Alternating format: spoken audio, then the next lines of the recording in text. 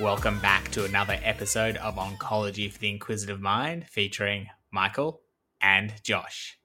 We've got another blockbuster episode for you today and an omission of both our parts that we haven't spoken about this very aggressive disease that must be treated almost urgently. It's one of those few cancers that you can't sit waiting for the histopathology to come back. If you think it is this, then you've got to target it. Michael, before we get into the background, how are you going today?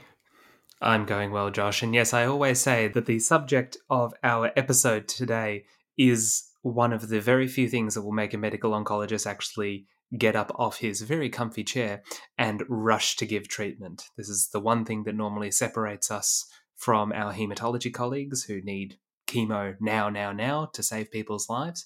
But this is probably the exception that proves the rule. Or her comfy chair. That is very true. Mikey, do you want to give us a bit of a background? I haven't actually given this cancer type, but it's worthwhile talking about. Absolutely. So today we are talking about small cell lung cancer, the only type of cancer that exclusively presents on a Friday afternoon when you have one eye on the door.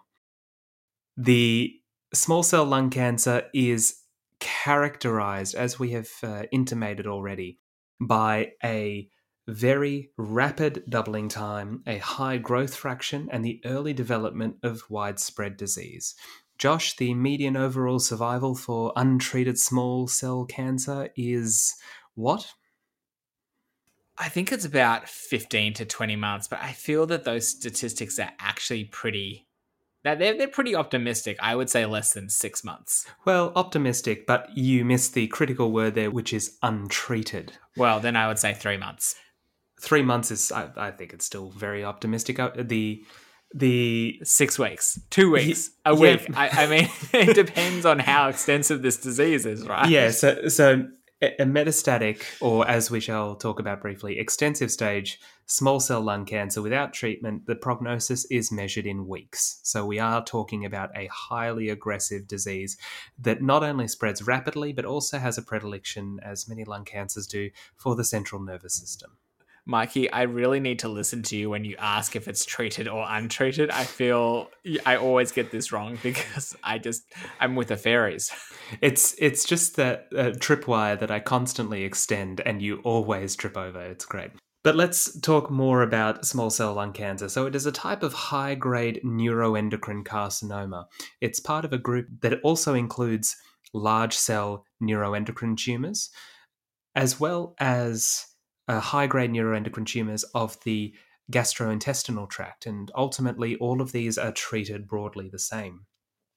Small cell lung cancer typically arises in central airways. The most common presentation is a hilar mass with bulky mediastinal lymphadenopathy, which presents as cough, dyspnea, rapid weight loss, and rapid decrease in functional status. Interestingly, Josh, hemoptysis and post-obstructive pneumonia, both of which were, in my mind, always sort of red flag symptoms of quote-unquote lung cancer, are actually less common in small cell. They're much more a feature of squamous cell lung cancer. Why is that? So there is a histopathological explanation, and I'm not even going to pretend that I understood it when I read it. It's something about the layer of invasion of small cell as opposed to squamous cell. I think squamous cell affects a more surface layer of the epithelium, and therefore is more likely to bleed. That's all you're going to get from me, Josh. That's all right. I'm still fuming about my overall survival of small cell lung cancer. It's not embarrassing at all.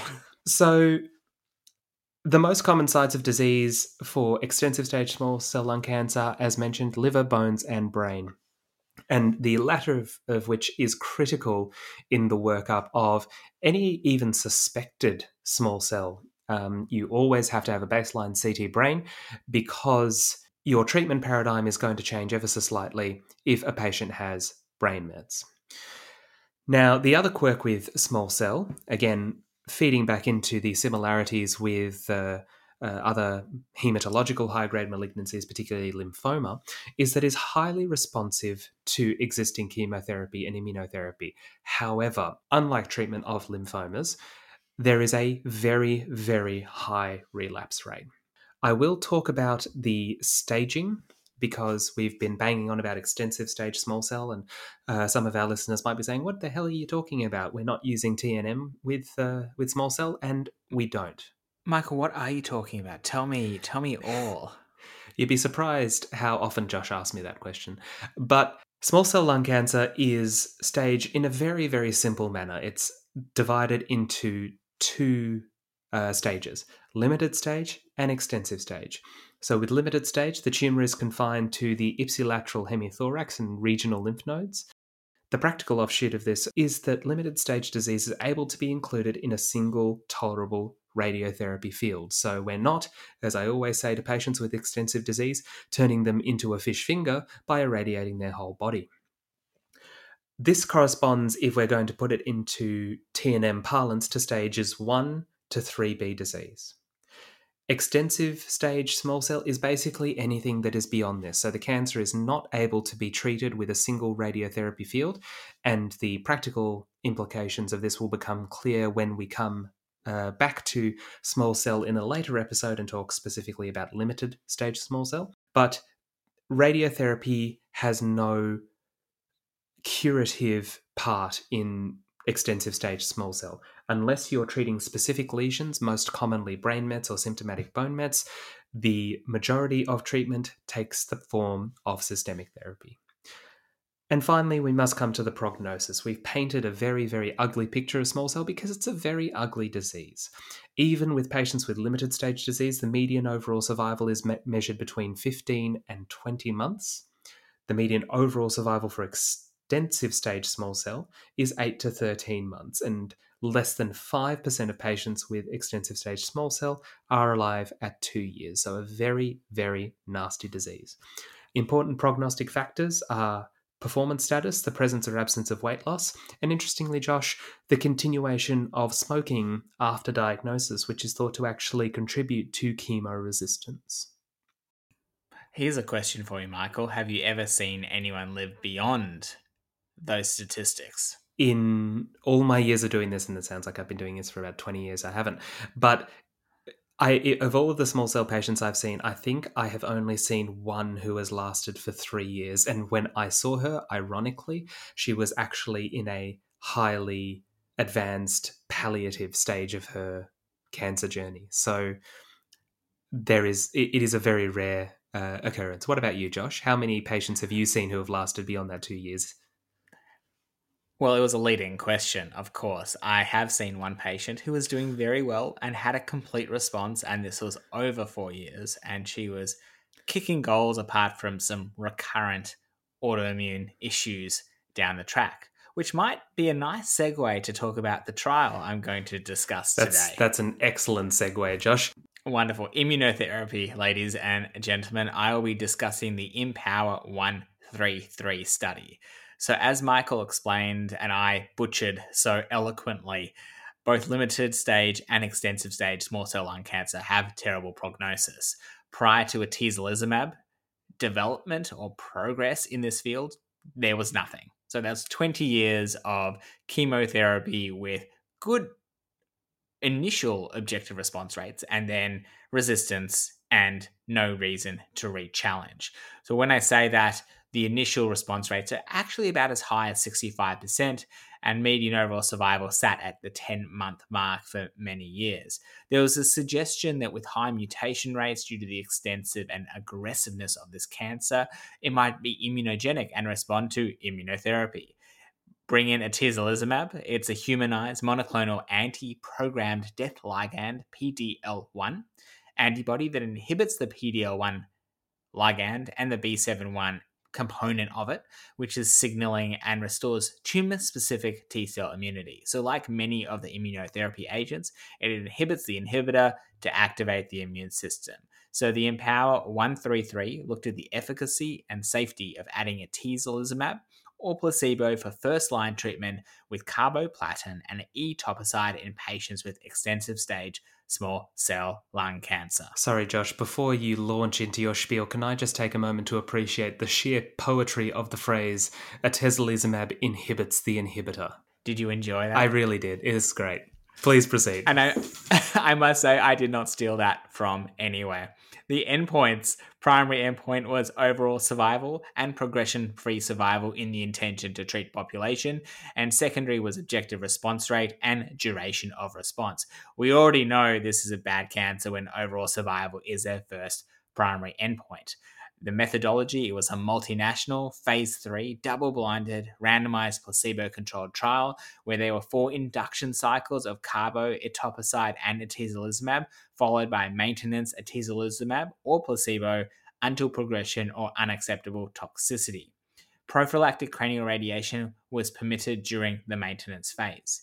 Inclusion criteria, so they had to have histologically confirmed extensive stage small cell lung cancer, measurable disease, a good performance status, and no prior therapy. Patients were recruited between June and May of 2016 and 2017, respectively, and they got 403 patients to enroll.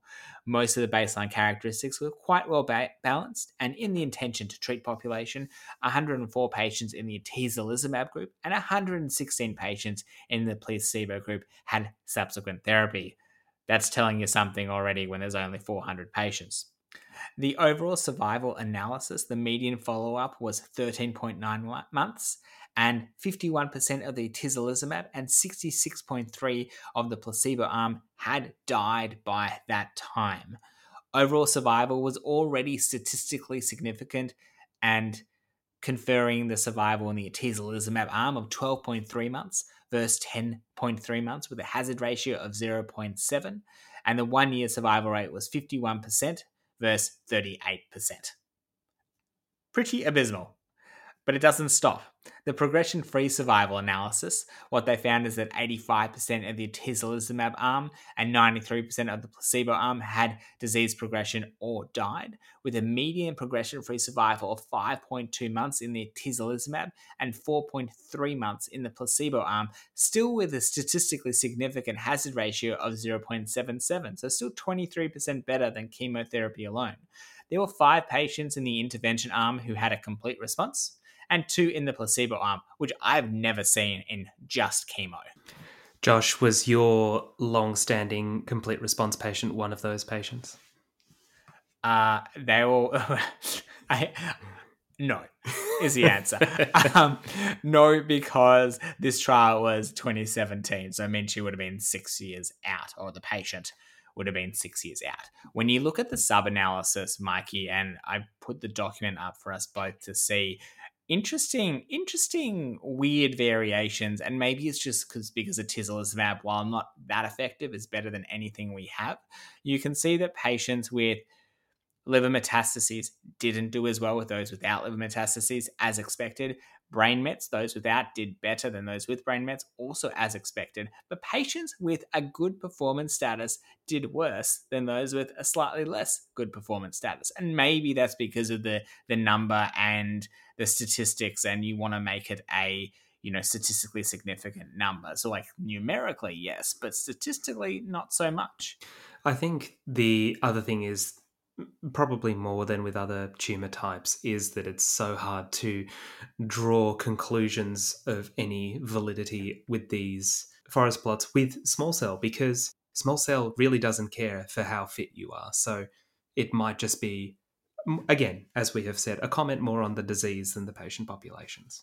Potentially. And one thing, because I want to wrap this up because we've already got the synopsis here. When we look at objective confirmed response rates, actually better in the placebo arm, and partial response was slightly better in the placebo arm as well. Median duration of response was definitely better in the atezolizumab group, and the ongoing response was better in the atezolizumab arm. So they had 15% of patients who had an ongoing response in the atezolizumab and only 5% in the control arm. I'm not going to go into adverse events because that's not important here, but the updated analysis from 2020, median follow-up for the overall survival was 22.9 months. And again, that hazard ratio was pretty similar at 0.76 and statistically significant. You get 2 extra months with atezolizumab versus control. And at 18 months, 34% of atezolizumab patients and 21% of control patients were alive. And the benefit is seen irrespective of PD-L1 immunohistochemistry or TMB status. So certainly something that has improved outcomes overall, but probably not as much as we were all hoping. I'm sure we were all hoping that this would be some sort of silver bullet against this incredibly difficult to treat cancer. It hasn't quite been that, has it, Josh? No, but you do see the stories. And I've seen one in real life, which sounds terrible when you've only seen one, but it's definitely something. It is just very far off the where we want our cancer treatment to be. Absolutely. And the problem is, as we have said before, that small cell is notorious for being recurrent, which again separates it from several other tumor types that we treat. It's much more of it goes away, we relax, and then it comes back with a vengeance. And the pattern of recurrence is predictive of outcomes. And it's really divided into three groups. Those with refractory disease, where if you do an initial PET scan, for patients with small cell lung cancer, many centers will do a PET scan in the middle of their chemo IO combination treatment. And if you're having no response, these patients do very, very badly. Patients with, quote, resistance disease have a disease-free interval of less than 3 months, so they just get off their chemo IO and they recur fairly quickly. Patients with sensitive disease, that's platinum sensitive effectively, have a disease-free interval of greater than 3 months. Now, ultimately, as we've said, the vast majority will recur, but if you have sensitive disease, there is an argument to re-challenge with carboplatin and etoposide. But what happens with those first two groups, the refractory disease and the resistant disease? And this brings us to what I think might be our oldest trial that we've ever had on oncology for the inquisitive mind, which is a study of CAV, which is cyclophosphamide, doxorubicin, and vincristine, to single-agent topotecan in the second-line recurrent setting. Now, the background for this is, as Josh has brilliantly summarized, carboplatin or cisplatin, etoposide, and atezo is established as the standard of care in first line for extensive stage small cell, and I think there will be very few people who would argue that point. There is a second study that we won't go into called Caspian, which was basically an identical study, but substituting durvalumab for atezolizumab. The outcomes were pretty much the same. However, there are no good options for second-line therapy. And when you're putting together a clinical trial, it's hard to enroll these patients. So when Josh said there was 20 years of nothing before atezo, that was part of the difficulty, is creating studies for small cell is so difficult. Michael, what second-line therapies have you ever used? I tend to use CAV if I can, but I've seen patients with single-agent paclitaxel, irinotecan. That's what I tend to use for patients who are still desperate for treatment but not very good functionally. I haven't used it myself, but I've seen topotecan and lurbinectedin used as well. They tend to be quite toxic. Which brings us to this study from 1999, which was published by von Powell, Schiller, Shepard et al. 1999, Josh, I was 6 years old. I'm assuming you were still 30 or so. Oh. And that's the only joke I'm going to do, I promise. You mean you being 6 years old? I think all of the oncologists listening are like, he's a 6-year-old presenting a study. Is either a child genius. Well, I didn't present the study when I was 6 years old. That was Dr. Doogie Howser, MD. But this is a relatively large phase 3 study, which, as I've mentioned before, is impressive in and of itself. They managed to enroll 211 people to either CAV or topotecan, randomizing them 1-to-1. Eligibility criteria: patients had to have progressive disease at least 60 days after the last dose of systemic therapy. So this excluded the aforementioned refractory patients, so weeded out some of those poor players. It's also important to note, I know it seems obvious, but this predated atezolizumab. So the standard of care for first line was carboplatin and etoposide, or cisplatin and etoposide. But patients occasionally still got CAV as first-line therapy. So that's the other wrinkle, is that, as we'll see, a number of patients had already had CAV in the CAV arm. Patients had to be ECOG performance status 0 to 2.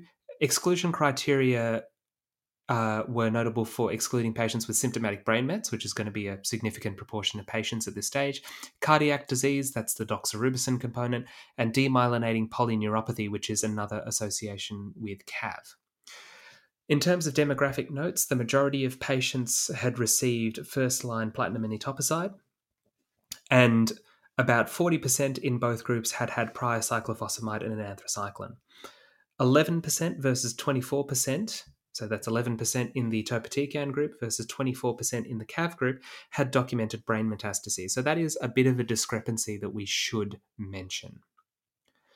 Just to clarify, because I know not a lot of people will have used these two regimens, topotecan is given IV in days 1 to 5 of a 21-day cycle, and CAV is given purely on day 1 of a 21-day cycle. In terms of duration of treatment, if there was an initial complete or partial response, treatment was continued until progressive disease. If the initial response demonstrated stable disease, patients could either be ceased after 4 cycles or continued at investigator discretion. The primary endpoint was overall response rate, with the secondary endpoints being myriad, duration of response, time to response, PFS, OS, and symptomatic improvement, which was via a questionnaire. Now, it's important to note as well that these questionnaires are not validated quality of life instruments. We've seen the EORTC E30, I think that the QTC or QTQ-E30 questionnaires that are used in a lot of other studies. This is not that. These are specific, symptom-specific questionnaires for small cell lung cancer. In terms of overall response rate, I hope you're ready for some very dismal numbers. I'm ready. I'm so ready. Josh is ready. We hope you are too, listeners. The overall response rate for topotecan was 24.3% versus 18.3% in the CAV arm. The overall response rate in patients who received previous cyclophosphamide and anthracyclines was 26% in the topotecan arm versus 20% in the CAV arm, which is interesting because for 20% of patients who are effectively giving them the same treatment, presumably these are patients who had had a good initial response to the CAV. 13.6 versus 4.8% had treatment-resistant disease, so again, a very small amount of these patients are what we would call bad players. And if we look at the absolute numbers, 3 in the topotecan arm and 1 in the CAV arm met the criteria for treatment-resistant disease, so very, very small. In terms of overall survival, this is the first study in a while where the overall survival is measured in weeks. And I've even bolded it on my notes here. So in the topotecan arm, the overall survival was 25 weeks versus 24.7 weeks in the CAV arm, with a hazard ratio of 1.03. That was not statistically significant, obviously not clinically significant either. 6-month survival rates were around 45% in both arms, and 12-month survival rates were around 14%. Duration of response, again measured in weeks, 14 versus 15. The progression-free survival, again measured in weeks, 13 versus 12. None of these results are statistically significant. So with coming back to these symptom-specific questionnaires, I couldn't find actually what the questionnaire was, but honestly, the copy of the article that I found looked like it had been written on a typewriter. So the questionnaires demonstrated improvement for dyspnea, anorexia, hoarseness of voice, and fatigue with topotecan. Now, in the few examples that I've seen topotecan used, it really knocks people about. Josh, I don't know what your experience with topotecan is, but I'm not 100% sure that I agree with the results of these surveys. Michael, everything you said has been really fascinating, but I have to know, have you ever lived in a world without the internet? I mean, technically, yes, but I don't remember it. Okay, that's what I got from... That is what I got from your whole spiel about... I don't even know. I don't know why that came into my head, but irrespective of it, because you said a typewriter, and I'm like 1999. Anyway, so topotecan I have used. It's really difficult to tolerate. I had one patient, I just remember him like wanting to force himself to continue a treatment, and it's just From memory, the symptoms, although I can't remember all of them, just so much lethargy and fatigue and potentially also just disease progression in that particular circumstance. But it was just phenomenally bad. Yeah, that's been my experience as well. To your previous note, Josh, about whether I've ever lived in a world without the internet, I have also made a note here that patients were randomized by a telephone randomization system. Now, any study that came out after the internet was patients are randomized by internet databases, but I thought that was the first time that I've seen that written in an article. I did look at one specific fact. So the World Wide Web became available to the broader public 30 years ago on the 30th of April, 1993. So technically, I was alive for a month before the World Wide Web was available. Happy birthday to both Michael and the World Wide Web, everyone. Absolutely. I think the fact that we're talking about this more than the study makes our feelings on second-line treatment for small cell lung cancer quite clear. In terms of safety, Josh, you really hit the nail on the head. Significant toxicity, alopecia, fatigue, GI disturbances, but the rate of hematological toxicity was so great that grade 4 neutropenia was actually more common, affecting about 70% of patients in both arms than grade 3 neutropenia. Topotecan had higher rates of anemia and thrombocytopenia, which probably contributes to the overwhelming sense of fatigue. And even though this probably predated protocolized management of febrile neutropenia, but there were 7 deaths associated with myelosuppression in combination with sepsis across the two groups, 4 in the topotecan and 3 in the CAV arm. So toxic, not very effective. And in conclusion, that's basically it. Neither topotecan nor CAV are very attractive options, to be honest, for second-line treatment of small cell lung cancer. And in my centre, I must be honest, irinotecan, which was a fresh new face at the time this study came out, it was only granted initial FDA approval for colorectal cancer, I believe it was, in 1998. So a year before this came out. But I've seen irinotecan, paclitaxel used more frequently than either of these agents. Lurbinectedin is not available in Australia. It is occasionally available on studies because it's the new kid on the block, only coming to light in about 2020. But in 1999, I guess as now, the prospect of treatment in the second line setting for extensive stage small cell is very grim. We've sort of mentioned some of the limitations. I won't belabor the point. And despite all of this, it is notable to say that, as Josh mentioned, nothing has really come along to beat either CAV or topotecan aside from sort of toxicity. This is an area of study, specifically small trials investigating the use of PARP inhibitors. Now, small cell at a molecular level does seem to overexpress PARP and other DNA repair mechanisms. So using PARP inhibitors and ATR inhibitors and various other blockers of DNA repair has been investigated and shows some positive signals, but again, no significant benefit in the things that really matter to patients, which is overall survival, progression-free survival, and toxicity. And again, really underscores the difficulty of running prospective randomized studies in such an aggressive disease. I might conclude our episode, Michael. Conclude away, Josh. Atezolizumab works. It improves overall survival by 2 months. And topotecan and the other combination of drugs, CAV. Atezolizumab. It's so bad Josh has already forgotten what it's called. Michael, I'll just do that again. In conclusion, Michael has shown there are some second-line options and they have very limited efficacy, but when you're in that position, you're going to trial these things unless there's something better that comes along. And thirdly, I'm going to hijack Josh's list. If there happens to be a clinical trial somewhere at your centre or a centre near you, it's really, really worth trying to get these patients on and getting them on early. Now, they're few and far between, but have a look. One of the best ways to do that, as we've discussed through this episode, is use the World Wide Web.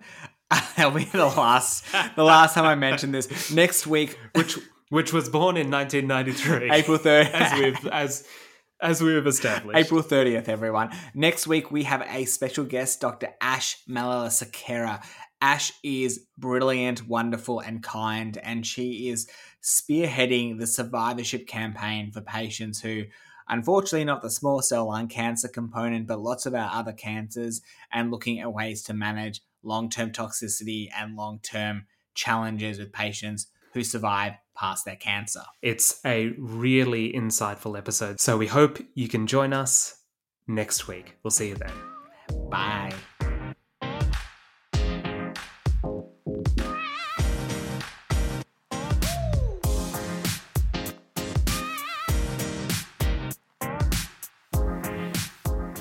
Thank you for listening to Oncology for the Inquisitive Mind. You'll find previous episodes on our website, along with weekly posts, resources, and links to our Twitter and LinkedIn pages. Check it out at inquisitiveonc.com. That's inquisitiveonc.com.